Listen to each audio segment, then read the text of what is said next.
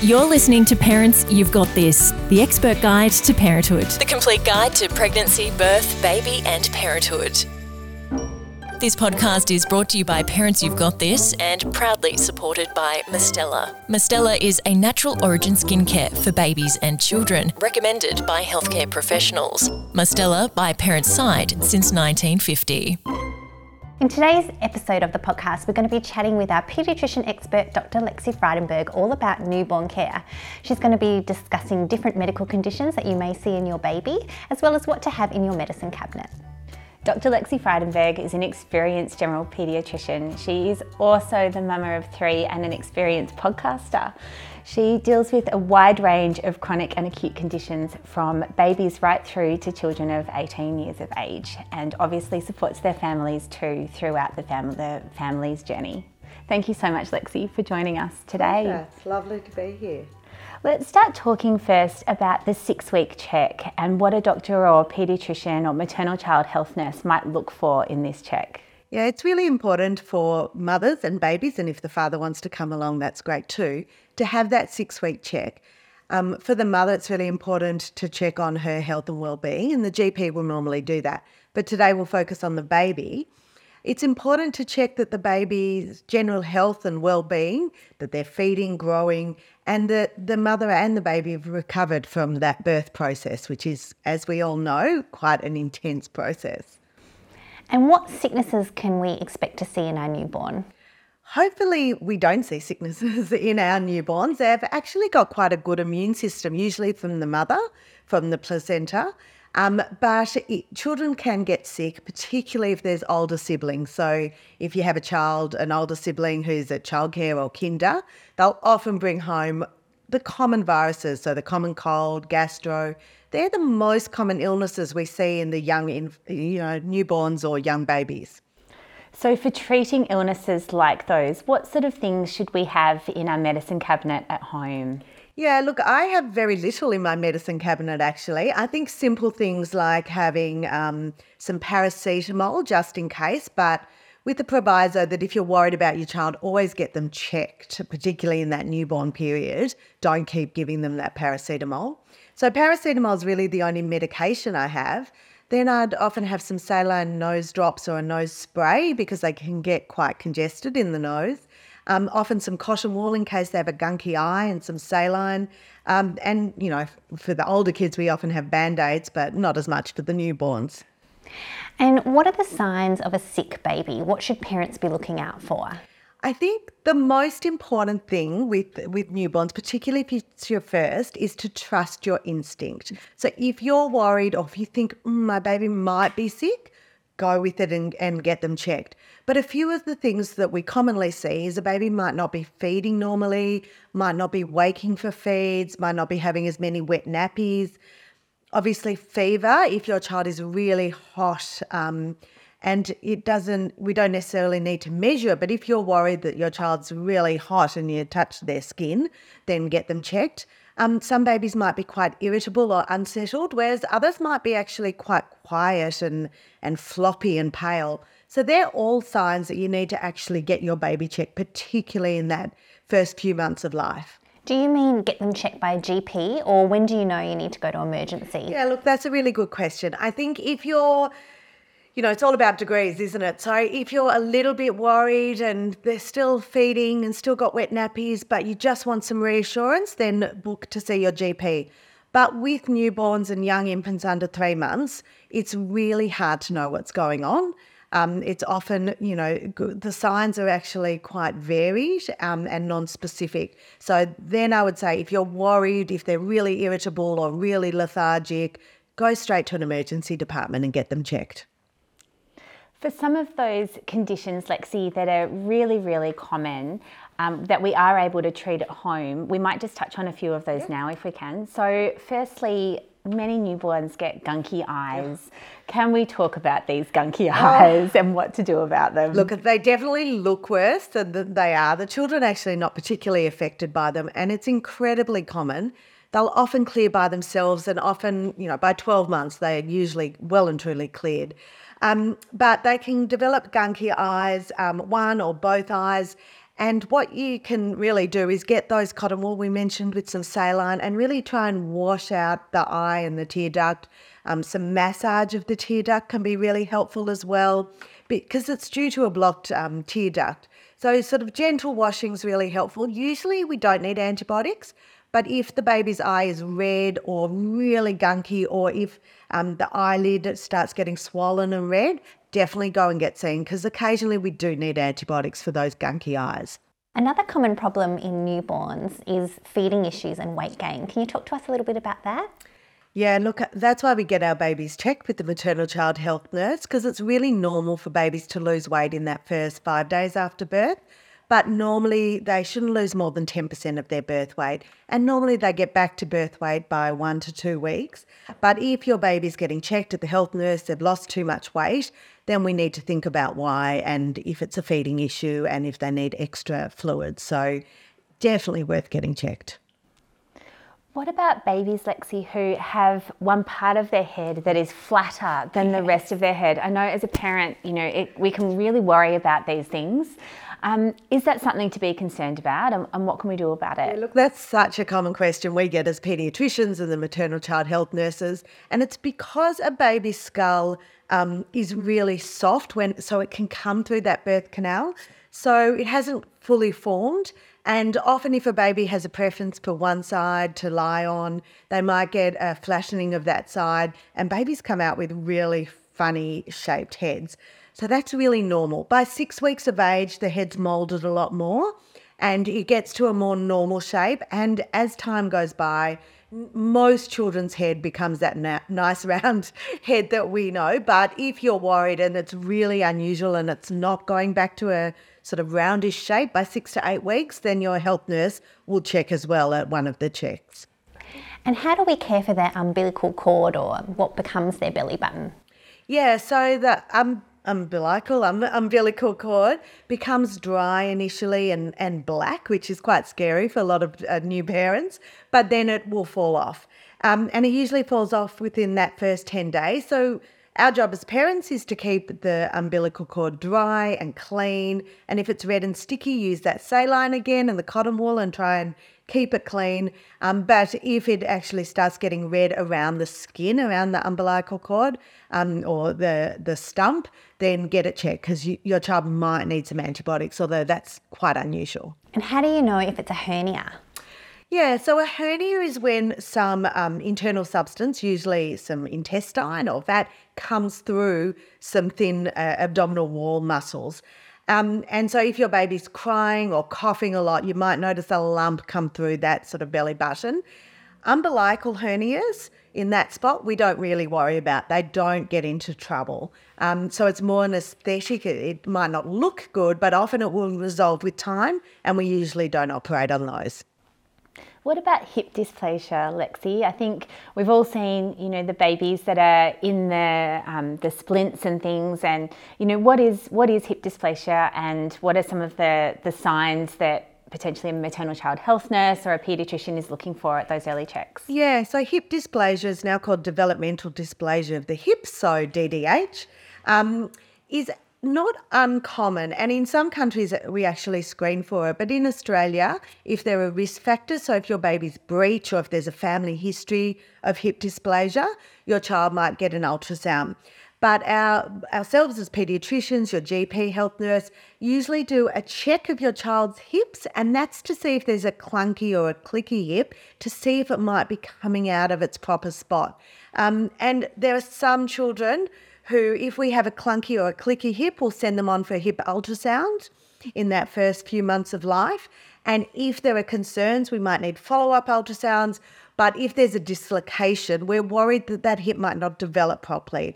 And so that's why you see those kids who are in the harnesses and hip braces. And as I said, not uncommon, but really important not to miss because we want those hips to develop properly.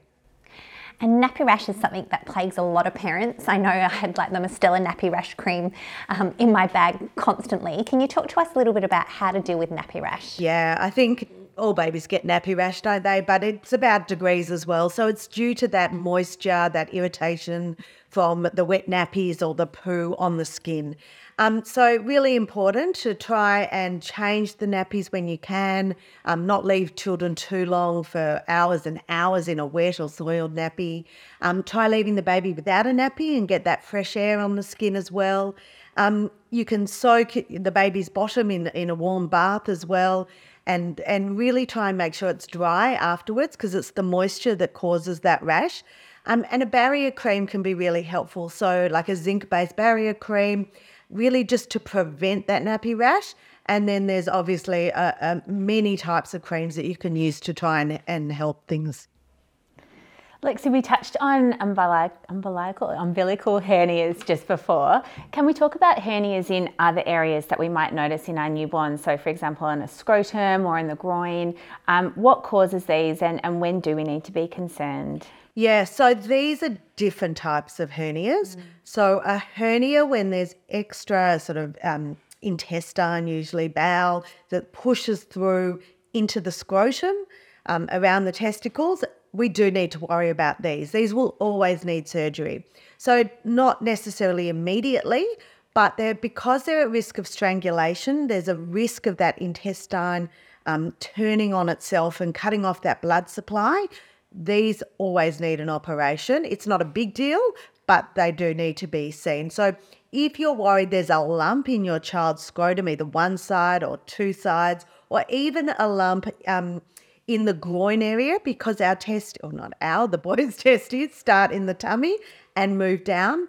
If you feel a lump particularly more noticeable on coughing or crying, it sort of comes out, definitely get seen, and your child will need to have that operated on. Oh, that's such great advice. There's lots of variation in bowel movements. And I know as a parent, I remember texting my husband, oh my gosh, my daughter's finally done a poo after 10 days. I was so relieved. The things you do when you become a parent. But there's constipation, there's diarrhea, you can have mucus in your poos, scary, sometimes blood. Can you talk to us about the different bowel movements a baby can have and when we should be worried? Yeah, so, poo's one of my favourite topics. Kids call me Dr. Poo. But essentially, poos vary enormously, both in colour, consistency, what's in the poo. So the poo initially, when your baby's born, will be black or dark green. It's meconium, you might have heard of, and that will pass usually within 48 hours. Then the baby's poo usually is sort of that dark green, and then it just starts changing colour. And sometimes it's yellow or orange or mustard colour. We don't really worry about the colour of poo unless there's blood, so bright red or dark red or black might be old blood, or if there's a lot of mucus, which is that sort of snotty white stuff in the poo. So they're the real colours we worry about, but most colours are normal. In terms of consistency, you mentioned, Christy, that 10 days. So breastfed babies can actually go up to 2 weeks without doing a poo. It's quite so stressful, isn't it? But we don't worry. Yeah. But if they're really stressed and uncomfortable and struggling to pass that poo, that's when you need to treat it. So if it just comes at 10 days but it's okay and they're not distressed by it and it passes, no need to worry. So, there is a huge variation. But blood, mucus, or really pale poos, they're the ones we worry about, or if your child's uncomfortable. So Lexi, earlier on in the conversation, we talked about the role of a doctor and a maternal child health nurse checking baby over at that 6-week mark and earlier as well. Some of these things that we've just gone through are things that would be picked up in those sorts of checks. Is there anything else? Are there any other reasons why those tests happen or why those checks happen, or any other things that you're looking for in that early period to make sure that a newborn's healthy? Yeah, so we said there's that 6 to 8 week regular maternal child health nurse check, which is provided. And usually what we do, either maternal child health nurse, GP or paediatrician at that time, goes from head to toe. And a lot of these things might be picked up. So that flat head, the gunky eye, we check the nose, that the child's able to breathe through their nose. We check the mouth, the palate, the lips. Then we go down and we often we'll check and listen to the heart and listen to the lungs, which we haven't talked about as well. We'll check the tummy, we'll check the hernias, we'll check those hips, we'll check that all the fingers and toes are there. So really I go head to toe, and also we have a look for a light reflex in the eyes to make sure there's no cataracts in the eyes. So that really comprehensive physical check's important, but as we also mentioned, the wellness check, making sure the mum and dad are doing okay, that, there might be signs of postnatal depression you're worried about in the mother. So that check's really important for both a mental health wellbeing point of view and a physical check for the baby. And what's a baby's immunity like, and why do we have vaccinations? Yeah. So as I mentioned, newborns and within the first 6 months don't get a lot of illness because they've got quite a good immune system from the mother. But after 6 months, that starts to wane, and it doesn't really pick up till they're sort of in those preschool school years. So that's probably, as you both know, that first 3 to 5 years of life, your kids get sick all the time. All the time. Usually with the common viruses, but usually we say 1 a month, so 10 to 12 infections a year. But they're good. Having infections is good. Your baby's immune system will build up. What vaccinations are for are to prevent serious infections that we can. So not your common cold or common viruses. These are more serious and often life-threatening infections. So in each state, there'll be a different or very similar immunisation schedule. And immunisations are provided by the government, and they cover a very broad range of serious infections like diphtheria and tetanus and whooping cough, polio, meningococcal, hepatitis B, Haemophilus, chickenpox, measles, mumps, rubella. So there's some really common, they're all part of the immunisation schedule, and then there's some extra immunisations as well, like the influenza vaccine you might hear about that we don't recommend before 6 months, but do recommend after that. Lexi, if we have a very distressed baby, and we all know that babies do cry, but if we have a baby that is really inconsolable and we're just not confident that there's nothing wrong, what do we do? How do we know if it's colic or reflux, or, what are some of the common reasons for that sort of level of distress that you can see in babies? Crying, it is one of the really hard things to deal with as a parent. Even myself as a paediatrician, I had one of my children incredibly irritable, and I had no idea how to console him. But crying's normal. It's a baby's way to communicate. They can't talk with us. So it's really common in that first few months of life, peaks at about 6 to 8 weeks, and then starts getting better. And by 3 to 4 months, they cry a lot less if there's no underlying medical reason for it. So colic's just a word to describe when a baby cries or fusses a lot. And the definition is if they cry for more than 3 hours a day, more than 3 days a week, for more than 3 weeks. But really, if you've got a baby that's crying and you can't settle them, there's no obvious cause for it, they're not unwell, get them checked. There might be a reason, but often it might just be that normal trajectory that babies, communicate with. So colic, as I said, it's just a name and there's no great cure for it.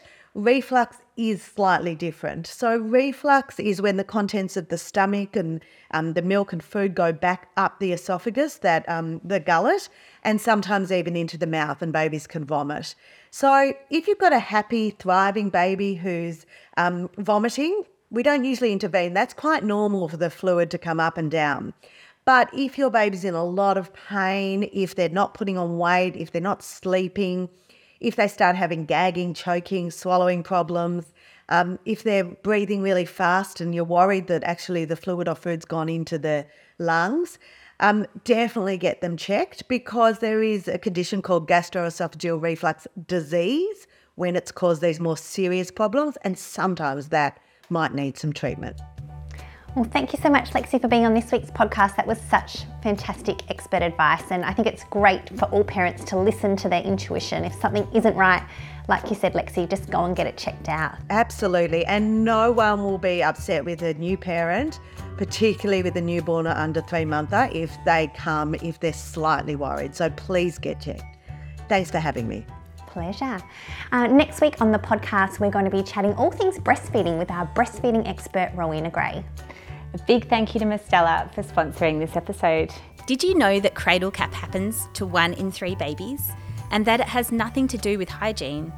If you are dealing with cradle cap, reach for the dermatologist and paediatrician tested combination of gentle foaming shampoo and cradle cap cream. They can be used to manage cradle cap by reducing flakes and minimising their reappearance. Never forget, parents, you've got this.